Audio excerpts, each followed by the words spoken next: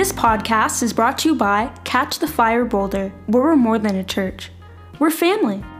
For more information about this podcast or other resources, please go to ctfboulder.com.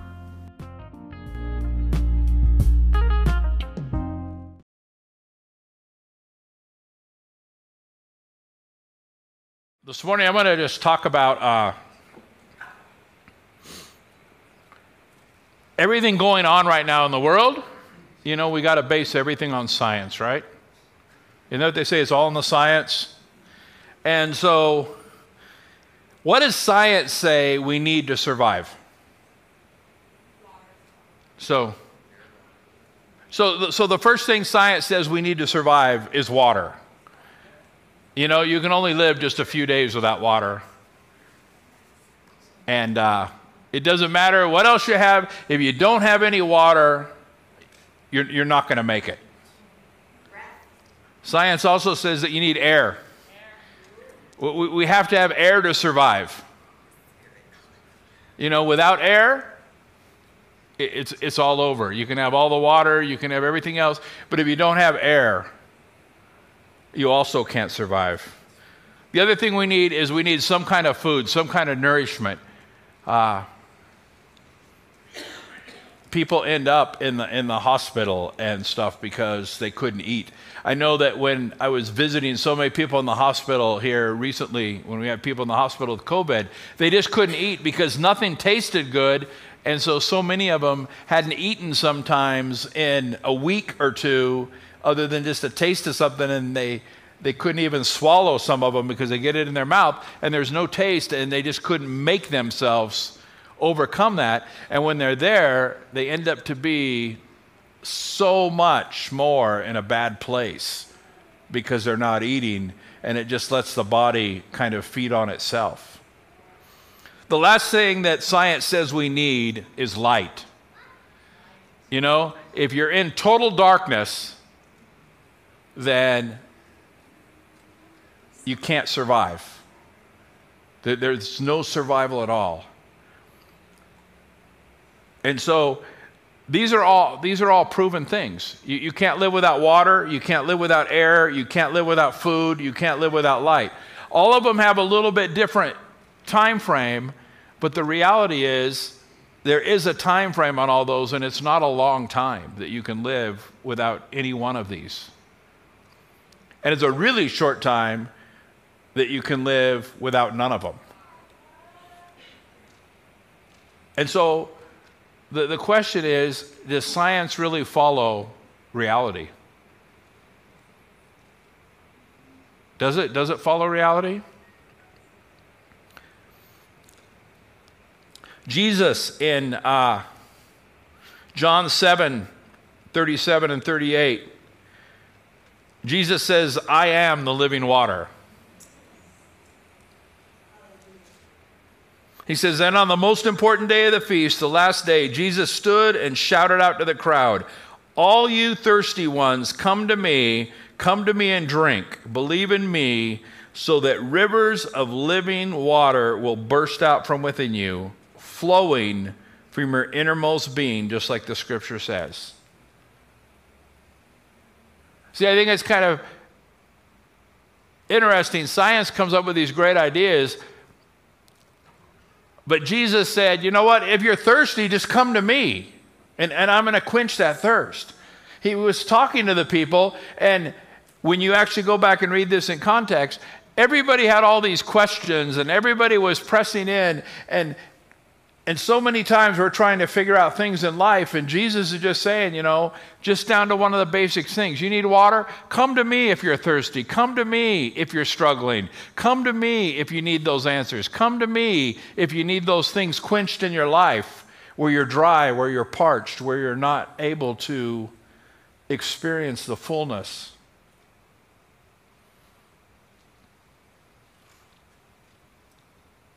How many of us have been parched? I mean, just spiritually parched, physically parched. How many of us have been parched? And Jesus just makes it so easy. I love here in the Passion Translation, because when you actually go back and read it in the original Greek, it wasn't something that Jesus was just lightly teaching. It clearly says in there that he shouted to the people. You know, he was trying to get their attention. He was making an issue of this. As I've been reading so often here lately, you don't really realize, sometimes we read scripture and we read it, and Jesus said, "Come to me and drink." But you got to really read it in the context. This is something that he was emphasizing out of everything he was teaching right here in John. When he got to this part, he was shouting, he was screaming at the people, "I want you to get this. Because all these questions, all these things in your life that you're struggling with, if you just come to me, if you just let me, I can quench that thirst. I can take away that thirst that you have in your life." And you know what? That thirst can be anything. That thirst can be your struggles. That thirst can be recognition. That thirst can be what's going on in your family. And you have that dry spot in your life, and Jesus is saying, you know what? I can wipe it all out at once. If you're thirsty, you just need to come to me. And we just need to realize and we need to recognize our spiritual thirst. We need to recognize that so many things we're doing because we're out seeking God, and we're out seeking God without even knowing that we're seeking God. How many of you know that if you're really thirsty, if you drink a soda, it's not going to quench your thirst? If you're drinking coffee, it's not going to quench your thirst. You know what? You really need water. Water is the thing that quenches your thirst. And the other crazy part about that is room temperature water quenches your thirst better than anything else, even though it might not be what people prefer. But when you drink cold water, your body doesn't absorb as much. When you drink hot water, your body doesn't absorb as much. When you're drinking room temperature water, your body absorbs most. I think by Jesus even shouting, one of the problems is we're sometimes not even looking for the water. We're just trying to quench our thirst. We're doing our soda in life. We're doing our coffee in life. Or we realize as Christians, this is what we need, but we want to make it cold or we want to make it hot. We want to make it the way we want to take it. You know, Lido isn't here today because they had a deal with their motorcycle ministry, but I was meeting with Lido, and I'm going to have him come and share one time, but 2 years ago, was it 2 years ago, right about when he had his stroke? So 2 years ago, he had a major stroke out of the blue. And he's laying in the hospital, and even though he was totally in a coma, even though they thought that his brain wasn't operating, even though they thought all these things, he knew what was going on in the room. And he was having great spiritual experiences. And God was speaking to him. He knew what people were saying around him. But the one thing that God really spoke to Lido was, you haven't been following me. And he's having a discussion with God. And what God was telling him is, you didn't come to me, you were running away from everything else. You're not following after me, you're running from other things. And I want you to follow me. I want you to come to me. And he had this whole experience for several days where God was working with him on this. And he realized that his whole Christian walk had all been about coming out of who he was, coming out of what he was going through, coming out of. And what ended up happening through that, the way it manifests, the way he brought it to the light was, as he did that, his children weren't allowed to see most of the family. Most of his family were not allowed in their house. Why? Because if they smoked, if they drank, if they cussed, if they listened to music they shouldn't listen to, he didn't want them around his family. He without even realizing it, he had become so legalistic He had become like a Pharisee in hiding. And in that moment, Jesus was saying, you know what? You just need to rest in me. And it's been a interesting time for him, but he's been able to go back and make amends with all kinds of people in the family. And just a week ago, when his daughter's graduation party, he was able to meet with more of the family that hadn't been able to be around his children at all for their whole life. And he was just apologizing to him and saying, you know, because God gave him this revelation. And I got to tell you, it's so true. We can't be running from what's going on. We need to be walking into what God has for us. And if we're worried about the past, if we're worried about all these things we're coming out of, and we're not walking into what he has for us today, then you know what? We're really not following him. And I love the fact that God literally spoke this to him, and I'm going to have him come and share with his own words because it goes way deeper than that. But how many of us are trying to quench that thirst by all these other things, and then we're trying to go back and recreate the glass or find a different tap or modify the water God wants to give us by making it hot or cold or, you know. I want you to hear what I'm saying, but, you know, are we adding Kool-Aid to it? Are we putting a tea bag in it? Are we adding coffee to it? Are we adding sugar to it? What are we adding to what God's trying to give us when he's trying to give us pure water that's going to change our lives from the inside out?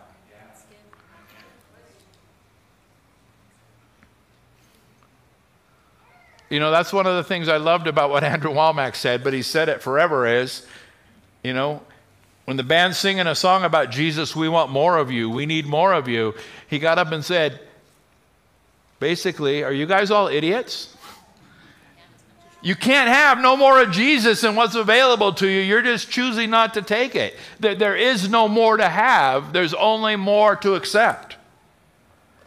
And the reality is, if we're not accepting of Jesus, and we're not letting Jesus do the work, and we're trying to work it out, and we're trying to cover it up, and we're trying to direct what he's trying to do in our life, then we're still in control. And he doesn't want us to be in control.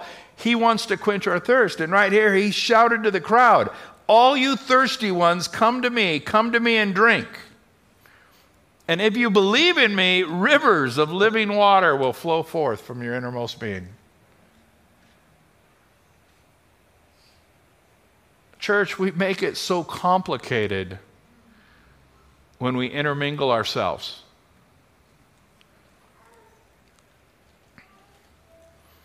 Number 2 is in Genesis 2:7, Jesus, God, is the breath of life.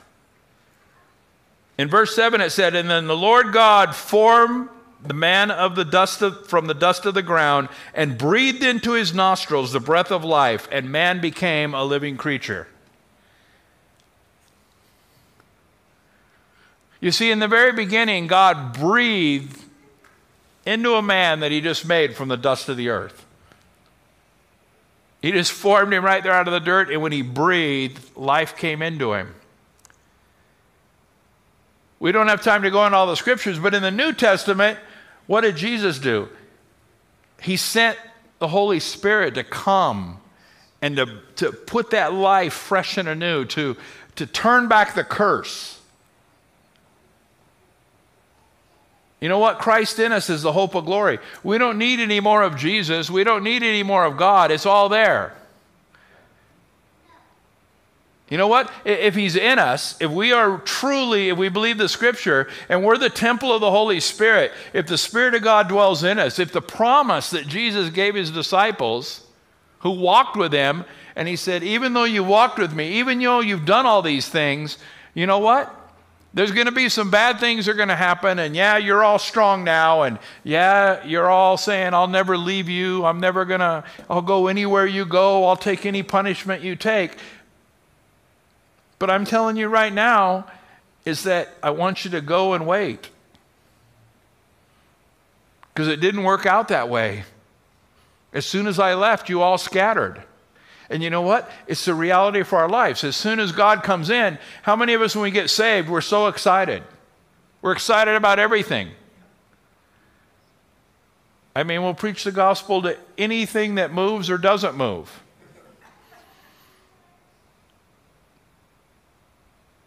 And then as we start living life, we let life encroach and we let life stop everything. You know, the disciples had it good. We say, hey, if we walked with Jesus, we wouldn't have never done what the disciples did. I want you to realize, I mean, you look at Christianity today, everywhere the disciples went, they healed the sick, they raised the dead, they cast out demons, the lepers were cleansed. Everywhere they went was a miraculous day. You know, we've been watching The Chosen, and season 2, the second episode, I was so disappointed. Because it shows all the disciples hanging out in the camp, and they're all talking about, when is Jesus going to be through? When are the crowds going to stop coming? And they're talking about what Jesus was doing. And you know what? That isn't the way it was. It wasn't just Jesus out there praying for them. Every one of the disciples were doing the same exact thing for the same exact time. It wasn't the Jesus show, and they were carrying the tents and setting up the camp and sitting around and talking about these great things. They were there, hands-on. They were experiencing it. And you got to realize is they were experiencing all that, and everywhere they went, they were doing the same things Jesus was doing. Side by side. They were doing it even when he wasn't there. Even when he went away to pray, the ministry never stopped. The ministry never stopped until the disciples stopped ministering. And he told them, I am going to send you a helper. And when that helper comes upon you, you know what? We can't do it without Holy Spirit. It started in Genesis with the breath of life, God breathing into Adam. And in the new covenant, that helium balloon, so to speak, was reinflated. And you know what? If Christ is in us, if we're filled with the Holy Spirit, everywhere we go is holy ground. Everywhere our foot treads, he's given it on to us. Now, that doesn't mean we're stupid, and it doesn't mean you go, you know. If you're an alcoholic, you don't go start hanging out in the bar to preach to all your friends you've been drinking with for the last 4 years. You know, if you're a drug addict, you don't go over and start preaching to your dealer and all your friends. You can't go back to where you were right away. But I got to tell you, is everywhere you go, God is with you, and you can't be living in fear, and you can't be listening to that voice. Why? Because we have that breath of God in us.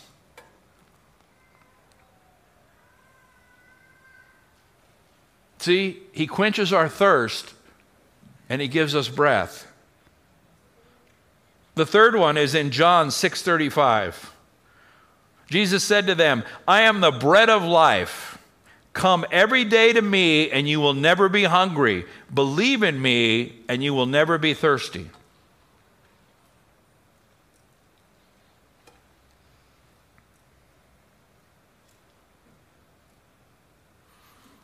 I want you to notice something here. John chapter 6 is before John chapter 7 when he was shouting at him. So in John chapter 6, he's telling them, you know what? I am the bread of life. I am everything you need for every area of your life.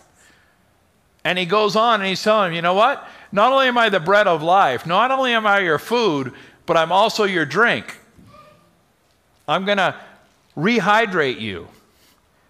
So he tells them that, he's explaining this to them, but then immediately he has to go back and he has to shout at the crowd. You know what? He's everything we need. He is the bread of life. He says if we come to him every day, we're not going to be hungry. And I got to tell you, by not being hungry, I'm just not talking about And he wasn't just talking about food. He wasn't just talking about hunger pains. He's saying, you know what? If you're coming to him every day and you're laying those things down before him, and if you're having that one-on-one, super close friend conversation, you're not going to be carrying depression. You're not going to be carrying anger. You're not going to be carrying regret. You're not going to be carrying everything you're going through in your life. You're not going to be dragging the old corpse behind you. You know what? It says that when you're born again, the old self has passed away, and behold, all things have become new. But the reality is so many times, as soon as we give up, as soon as we die to ourselves, we go back to the graveyard, we dig up the corpse, and we carry it around on our back. This is the old me, and this is where I'm at, and I just got to take it with me because this is who I am. This is who I've always been. But he says, all things have become new. And you know what? If we come to him every day, we can live in that place. And it becomes easier and easier and easier the more you do it.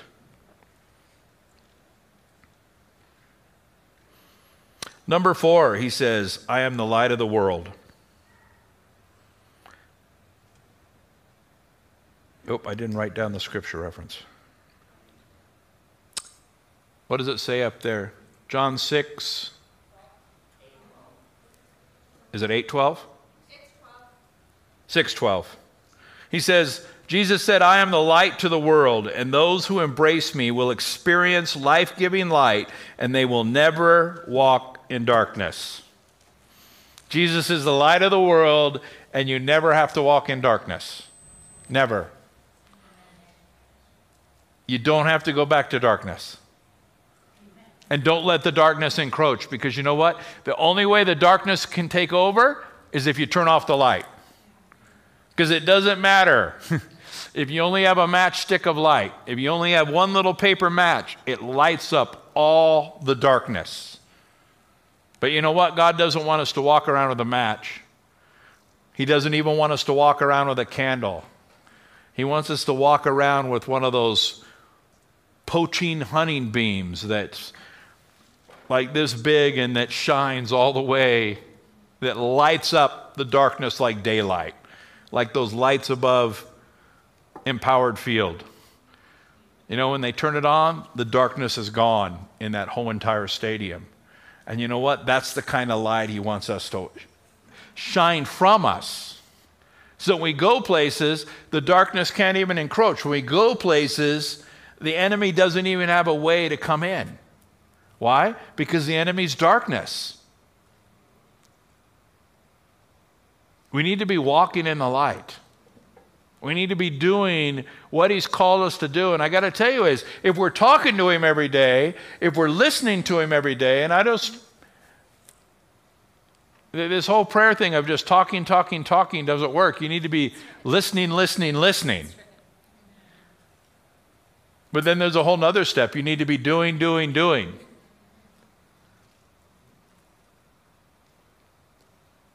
You can't just listen. You have to do something with what you've heard.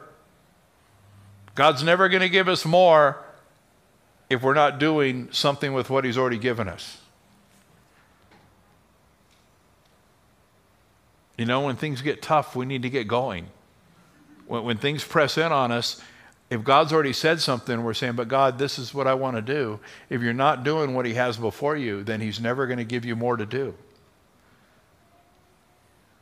Another conference, another book, another prophetic word over your life isn't going to change anything if you haven't done anything with the 5 he's given you before, or the 10, or the 50. What are you doing with what God's already given you? What are you doing with what's already going on in your life? That's the big question. Yes, it's your time.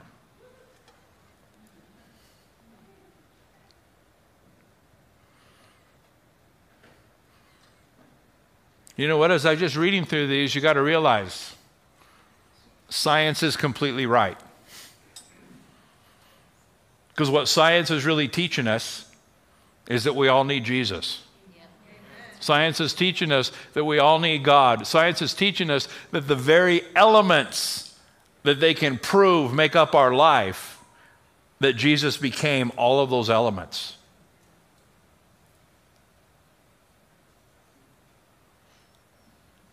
What are we going to do with our lives? What are we going to do with what he has for us?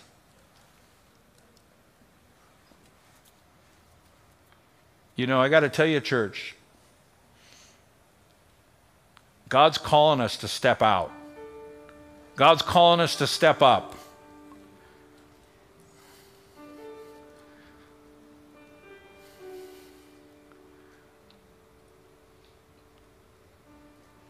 It's not by happenstance that this young man comes to church today.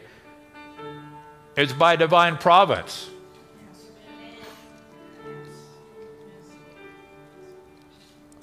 Why? Because there's light, because there's hope, because there's joy, there's peace, there's understanding, there's reconciliation, there's love, there's grace, there's mercy that is just flowing from the throne of God for each and every one of us.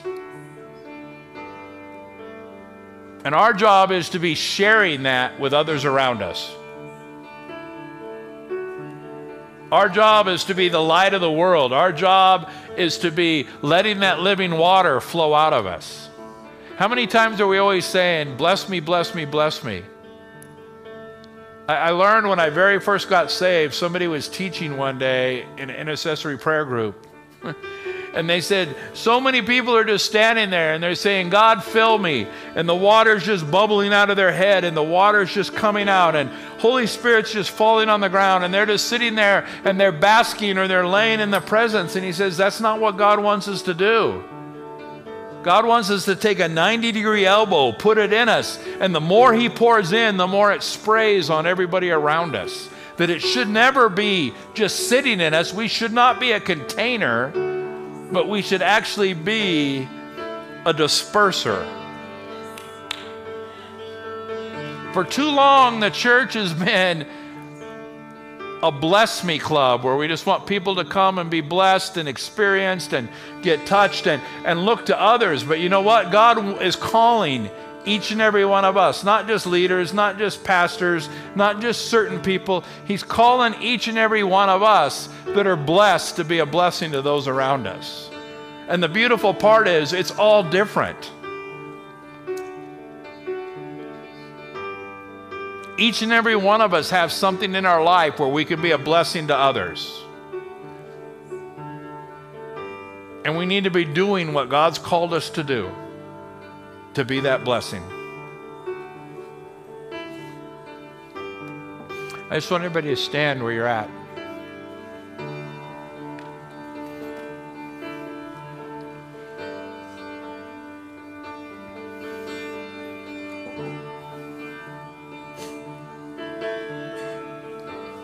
I just want you to close your eyes for a minute and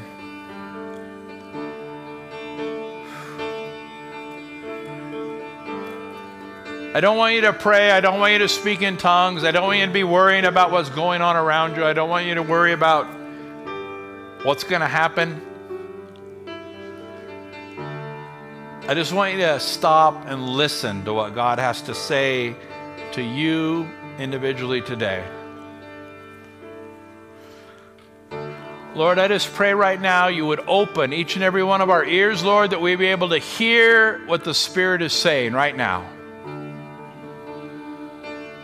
Lord, we just want to stand here before you. We want to bask in your presence.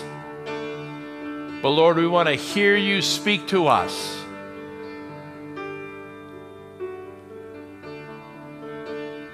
We want to hear your loving, kind voice.